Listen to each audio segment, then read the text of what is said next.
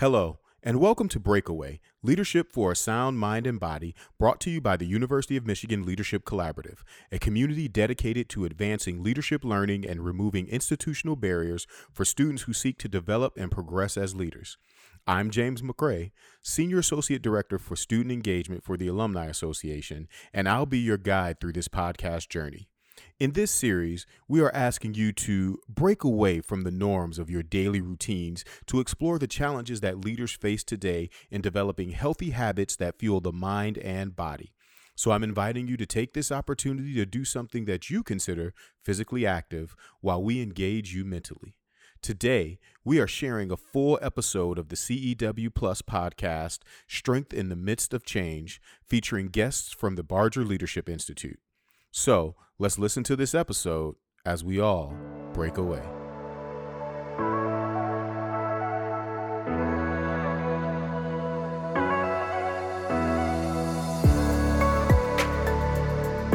This podcast is brought to you by CEW Plus at the University of Michigan in Ann Arbor as we work to serve our community during this unprecedented time of change.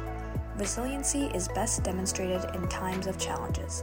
Join CEW Plus Director Tiffany Mara as she talks to students, staff, faculty, and community members connected to the University of Michigan's Center for the Education of Women Plus in our podcast, Strength in the Midst of Change. Today's podcast features Ram Mahalingam and Doreen Moraski. Ram is the director of the Barger Leadership Institute and of the Mindful Dignity Lab, as well as a professor in the Psychology Department and a senior fellow of the Michigan Society of Fellows. Doreen is the interim associate director of CEW. She leads the midweek mindfulness sits every Wednesday and oversees the Carol Hollinshead Inspire Award program and corresponding Inspire workshop series. Ram and Doreen, welcome to the Strength in the Midst of Change podcast. It's a pleasure to get to talk to you two together, as you're both mindfulness experts on campus. Would each of you mind introducing yourself and the point at which mindfulness became a component of your personal and professional journey? Tiffany, thanks for inviting me. It has been a pleasure to be part of this conversation. I grew up in India, originally as a civil engineer by training. Then I became a psychologist later. When I was in college, exams are very stressful in Asian cultures. I was not very good at taking tests. That time, somebody told me, if you practice meditation, that'll be good for you. I started learning. I became a certified meditation teacher by the time I was a junior in college. And that's where I started learning meditation. Then over time, I learned about mindfulness. And then my work on social justice work, I was very involved in college days, continued in my professional life too. That also shaped the kind of mindfulness I think about.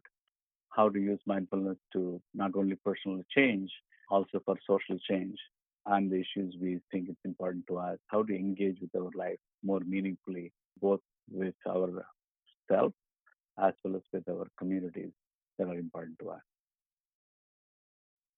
Okay, and thank you, Tiffany, also, and Ron, so nice to be with you this afternoon. So my kind of journey, I think, in terms of mindfulness, personal and professional, I guess I'll start with just my quick overview of my roots. So I was born right here in the Mitten State of Michigan, and I grew up in a large family, and I was fortunate to have 6 siblings and parents that really valued time together. So although we didn't have a whole lot of money, my mom was really just a master of stretching a dollar and then just really elevating everyday moments into sources of pleasure and delight. And so although they didn't attend college, they really instilled an importance of education. So I started working when I was young and saving for a car and then for college. And I'll never forget when I drove myself to college, just vividly recalling that sense of freedom and adventure as I hit the road and prepared to come to Ann Arbor. Music playing, really singing along, and just being right in that moment of this is my life, and I get to sort of chart this new journey. So during college, I continued to just really explore different types of study and aspects, and I really found a home in human development and societal systems kind of principles and issues. So I graduated from Michigan with a degree in psychology and then went on to social work. And so from that, like Ram, when I was in college is when I really started really tuning more into mindfulness and learning a little bit, hearing about it, experiencing a little bit about meditation. And I think for me, where I really found that time of connecting to being in the moment was when I was running. I was an avid runner and spent my time running solo. And really, those were the times when I would really tune into just, I don't know, the natural world and just that experience of just everything that kept changing in the body, a sense of sensation. So basically, then my first job was on campus. I worked at CAPS at the time, and I was hired as a counselor and then was working with a college student peer program. And again, I started utilizing both mindfulness practices as just a way of grounding and centering to be present with people, as well as starting to share some of those techniques with students that I was working with. And then over time, I just continued to learn more about mindfulness with amazing teachers and joined a certification program actually just a few years ago that I really then expanded to feeling more comfortable teaching groups and leading some guided steps as well as bringing it to more larger programs. Yeah, now I know recently mindfulness has become more popular, it seems, and more discussed in the media. I heard some terms from each of you, like grounded, centered, meditation, self-care. How does all of that work together, and what would you call are the core principles of mindfulness? So the core principles of mindfulness are in some ways very simple and yet very, very complex. And part of what you do is when you come into and are trying to welcome more mindfulness in your life, is you're really trying to just be aware of what's happening in that present moment and then kind of accepting what is there without judgment. So both of those concepts are really difficult because just the nature of the mind to be thinking about moments that came before then, or certainly to be worrying about what may be coming next.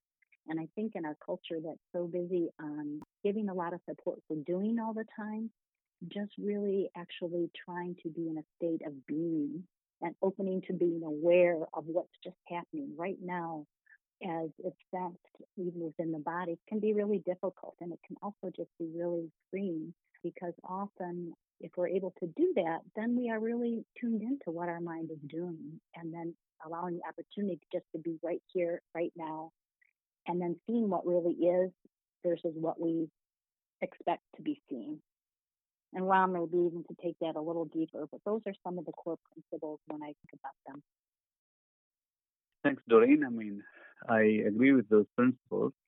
In my work, I'm kind of expanding the ideas Doreen presented, being in the present, and, accepting without judgment.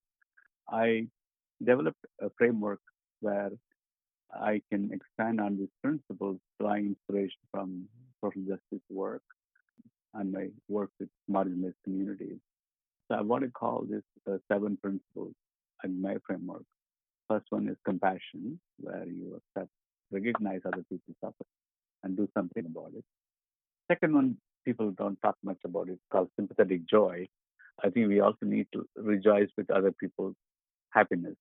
Often we don't do that. We tend to become jealous if we see something good happen to people. So people, a natural tendency is to really, oh my gosh, how I didn't have it. It's a very important thing. It's probably one of the single most contribution of Buddhist psychology and Buddhism to our understanding. So how to consciously cultivate sympathetic joy, how to rejoice with something good happens to people in your family, among friends and colleagues, instead of feeling jealous about that. So that's really, for example, in my language, there is no term for sympathetic joy, but the opposite of sympathetic joy, there are 4 terms I can use to explain jealousy, different shades of jealousy. So it's important.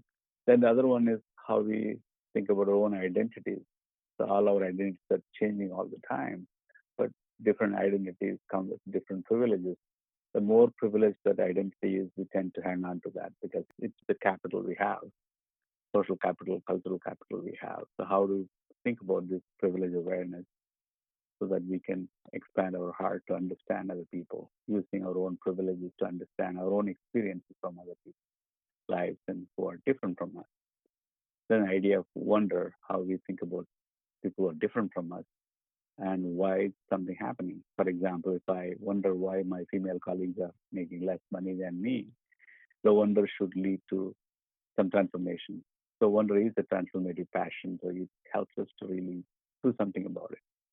Wonder is also we are something larger than like nature. Going to Grand Canyon can help us to relate to this larger world where we are only a small part of the larger world that helps with that.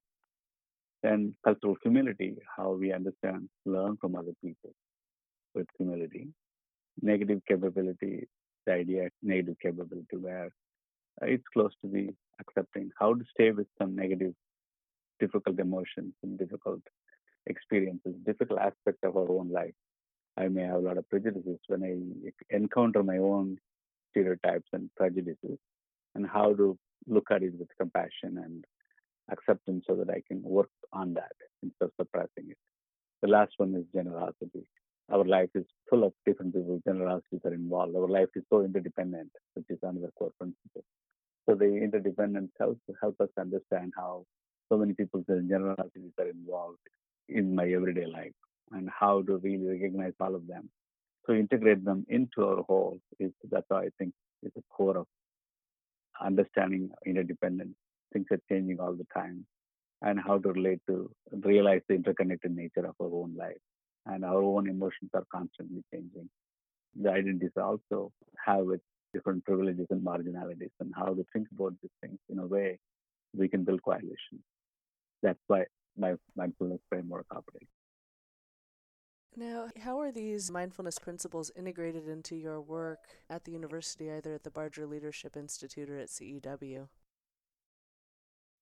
I teach a course on mindfulness, so directly I can teach these things for undergraduates, a semester-long course on mindfulness and engaged living.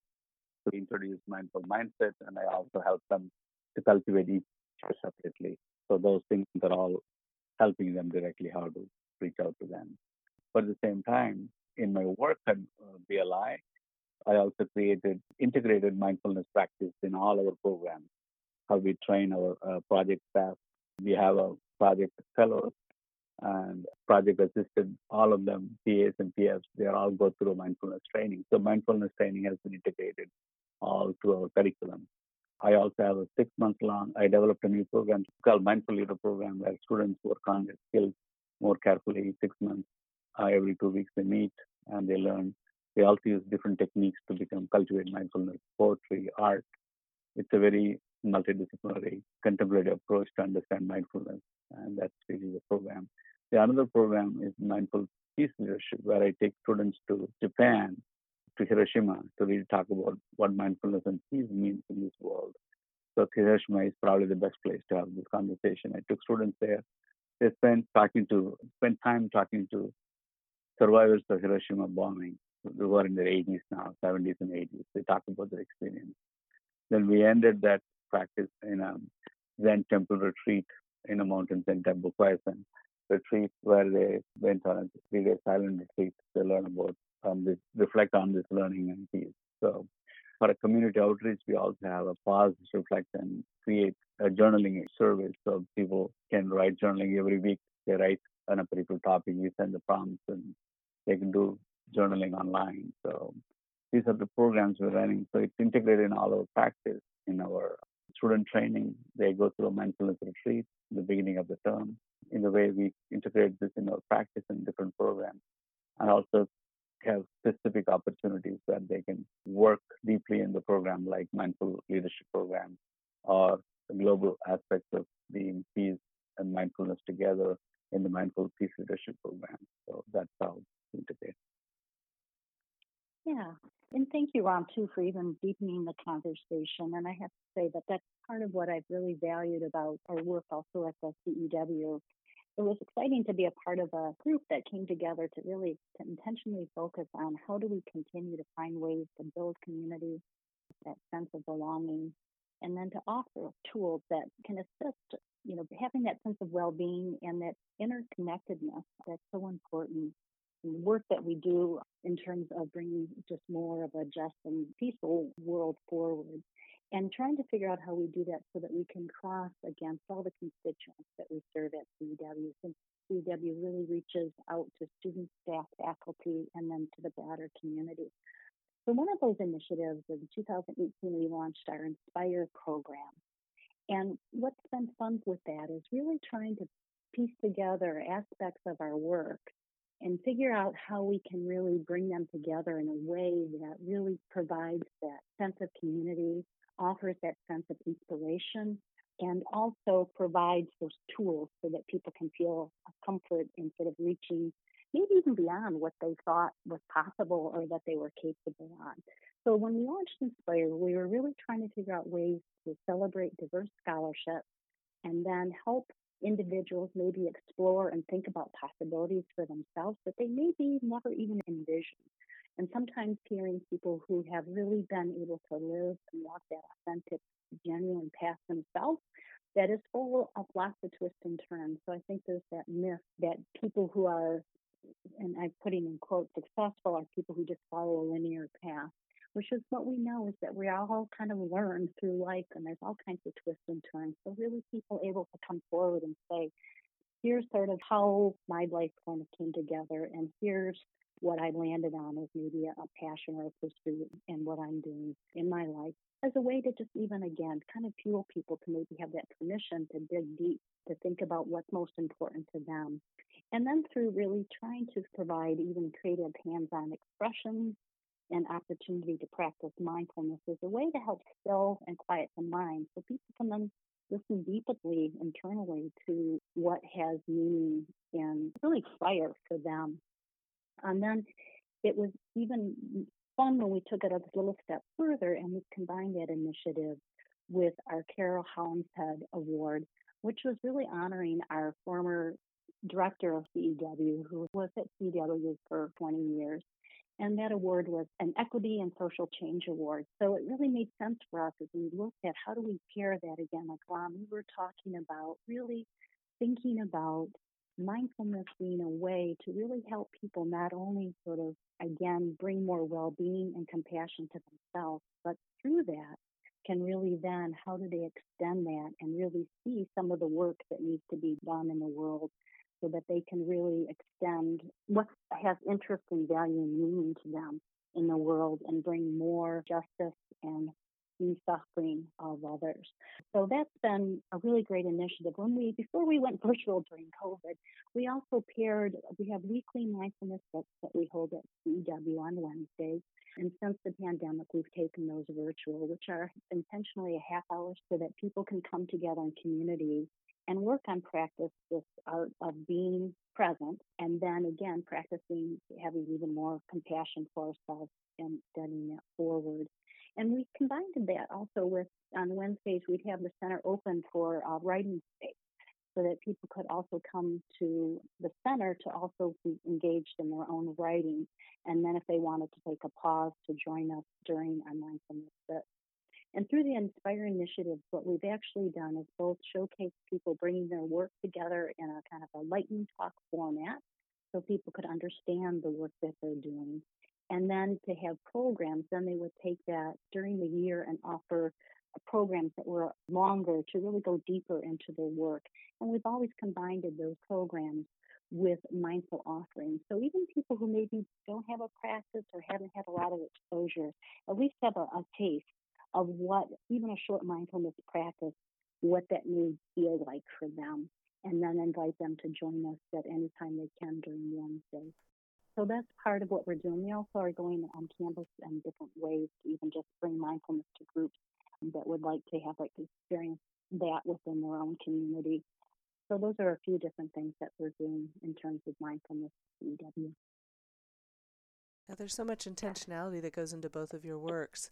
I wonder, of all of those amazing values and principles that you mentioned, compassion, sympathetic joy, understanding our identity, privilege, cultural community, generosity, when you think about what you hope every participant will take away from a sit or from a course that you teach, what might that one thing be that you believe would be the core principle of mindfulness? So part of it is some of the core is that they'll have tools and inner resources that can help them navigate uncertain and often challenging worlds. part of it I also think is that they're not alone, that they belong to a larger community, and there's a sense of interconnectedness. And offering themselves, I think when Ram talked a lot about even that compassion, because we're all humans and we do err, we do make mistakes. But as Ram said, to sort of be able to see that and then be able to make steps to repair that, to move forward, and then to also sort of see things that are happening in the world that are maybe impacting. It may not even be yourself. You may see other things that are damaging to others that you can use your privilege and power to try to make some change in ways that then is concurrent with you and eases suffering. And that they will feel like they have the resources to be able to do that. Because I think it takes sometimes just a lot of courage to stand up and to call things out. And again, being able to tap into those resources to feel like a sense of agency that I can do this and I want to do this. And then the other thing that I had mentioned is just really tapping into that places themselves where they can lead from a sense of just heart and purpose and be able to sort of use their unique talents, because we all have different talents. So just being able to recognize that in themselves. Thanks, Doreen. I think all these goals are pretty much part of what I expect. And a few other things in my course people learn from what I do is I connect between mindfulness and dignity, which I think is important. When I become more mindful, often there is a danger of being navel gazing, just looking at my own well-being, which is good. A lot of mindfulness practices can help people to alleviate their suffering, like anxiety, depression, things like that. We have good data for that. But at the same time, how do we use this to really treat yourself with dignity? Three kinds of dignity I talk about: personal dignity and intersubjective dignity, other person's dignity, and a commitment to dignity around you, which is the processual dignity, a dignity culture you maintain. So the litmus test would be the more mindful you become, not only you feel connected to your own emotions and feelings, what I call the interconnectedness, your connectedness to your own emotions, feelings, and intersectional connectedness, connecting to other people who are different from us, and ecological connectedness, connection to nature, and things like that. So all those things are important. The more you recognize the other person's dignity, the connectedness, all these things together, three things go together: mindfulness, connectedness, and dignity. So you recognize dignity, so you treat other people with dignity. Like Doreen said, a lot of these mindfulness practices is to become more intentional about what we do, intentional in our acts. So you actually clearly recognize somebody is generous to us. So a lot of times we take things for granted. We move in autopilot mode, which is good in many contexts. Multitasking, autopilot mode is very good, especially when you're driving. You don't think through all the steps all the time. But at the same time, when you become intentional, you take a moment to understand when you're receiving things, how we have to really recognize the dignity of people who we cross in our life, especially in an economy, increasingly becoming a gig economy. Everybody is on 2 or 3 jobs to make a living. So sometimes they don't have the same community connection they used to have. So I think how to become aware, how to really consciously engage with these things, with compassion and all the other tools we talked about.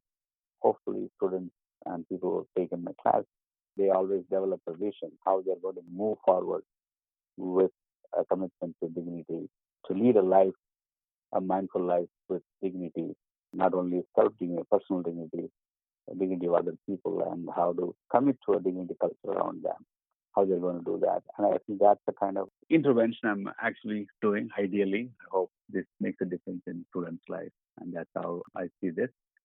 And all of the things Doreen said is like, being intentional, pay attention, being in the moment, be aware of things that are changing all the time. All those things help them enormously. And hopefully it expands their sense of self so that they can connect to other people more as they engage with their social world. I'm guessing those listening are going to want to learn about how they can take part in your services. Could you describe what services are available to different constituencies that people can join? They can go to my website, www.mindfuldignity.com, one word, mindfuldignity.com. So you can actually look at different kind of projects I do, and they can also download guided meditation with this framework. I also have a journaling prompts in that website, so they can download that too. It's all free. They can also go to BLI, which is a website, which is lsna.umich.edu/BLI. If you go there, we have a lot of resources, contemplative resources for our students and for the community. So people can download that. And these things will be very helpful to them. And they can also look at the mindful mindset framework in my website. I have more details and how to use it and use journaling to cultivate mindfulness. So we have a lot of prompts available. It's free. They can download the PDF. Yes, and I would say listeners can go to our website, which is cew.umich.edu. And on our website, they'll find all kinds of different services that we offer. So one of the things we do, we have our weekly, midweek mindfulness week sits that are offered weekly, and you do just need to register for those, so you'll get the link to be able to participate. As I tell everybody every week, I'm really holding space and helping people with their own mindfulness practice. So I always tell people, come when you can. If you're running late, you need to leave early, that's fine. Just kind of enter the space and you can exit it at your own time. And again, we'll be virtual until it's safe for us to gather again in person. And we also do have some recorded guided mindfulness practices that are there that you can log into, as well as we do have the lightning talks from our Inspire awardees that they can tune into. And then the other thing that I want to mention is one of our services too, which I just think is just an amazing service, is our Career and Education Counseling Program.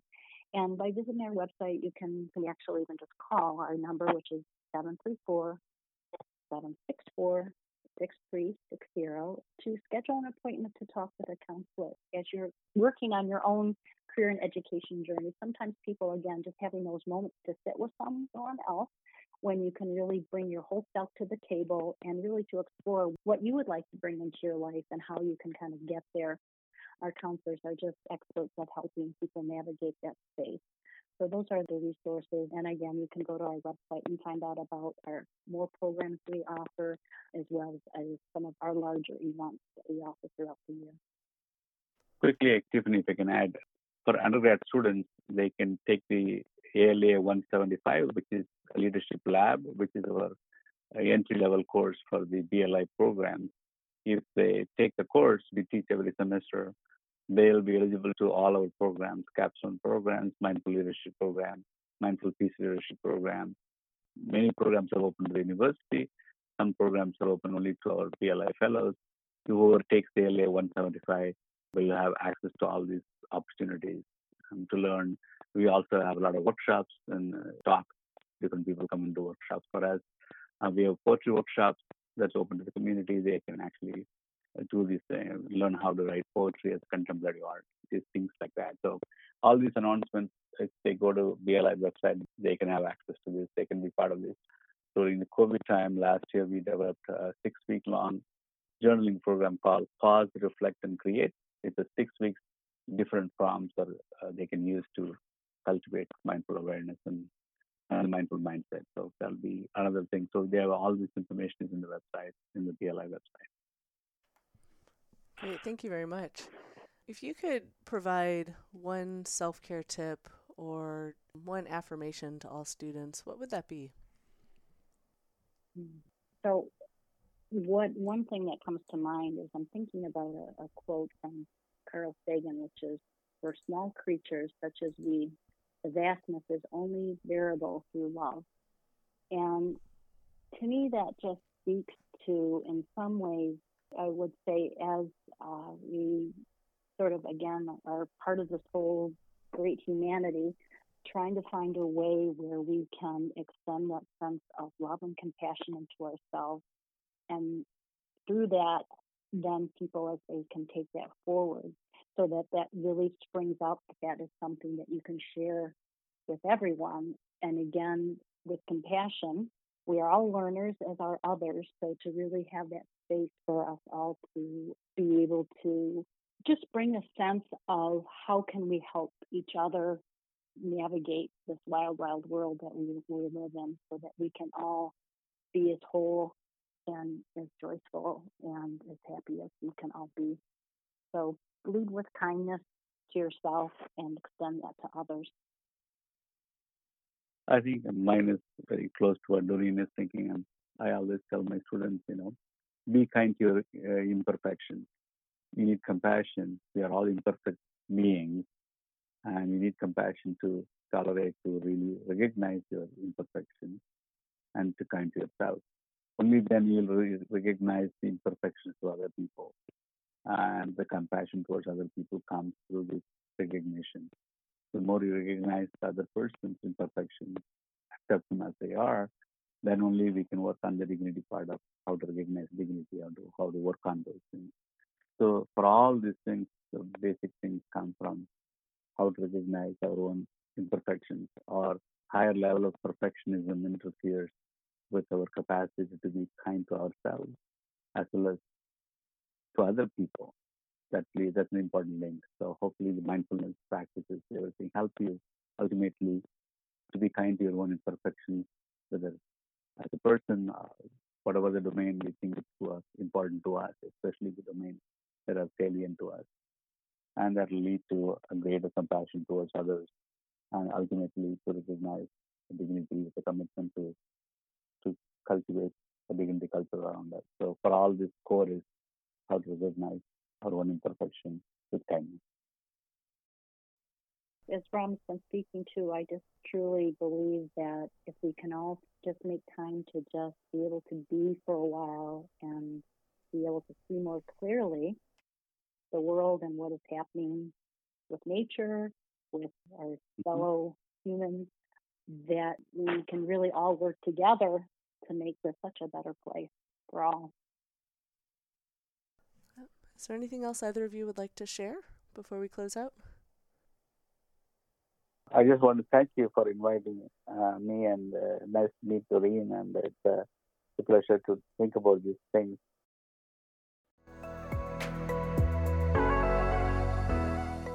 Thank you for listening to CEW's podcast, Strength in the Midst of Change. To learn more about this episode or the services and virtual programming offered by CEW Plus, please visit cew.umich.edu. Here at CEW Plus, we navigate circumstantial barriers by providing academic, financial, and professional support to help you reach your personal potential. Established to support women through higher education, we lift up women and all underserved communities at the University of Michigan and beyond. Through career and education counseling, funding, workshops, events, and a diverse, welcoming community, we exist to empower. We are CEW Plus, and we are here to help you reach your potential. The University of Michigan resides on the traditional territories of the Three Fires peoples, the Ojibwa, Odawa, and Potawatomi. Many thanks to CEW Plus and the Barger Leadership Institute for allowing us to share this podcast episode. We invite you to continue this topic by visiting our podcast website at mlead.umich.edu/breakaway. There, you will find more information on our guests and the hosting departments. You will also find guided questions about this episode for you to either reflect on your own or discuss in a group. And please, check out our other episodes, all provided by members of the Michigan Leadership Collaborative. That's it for now, so until next time, thanks for listening.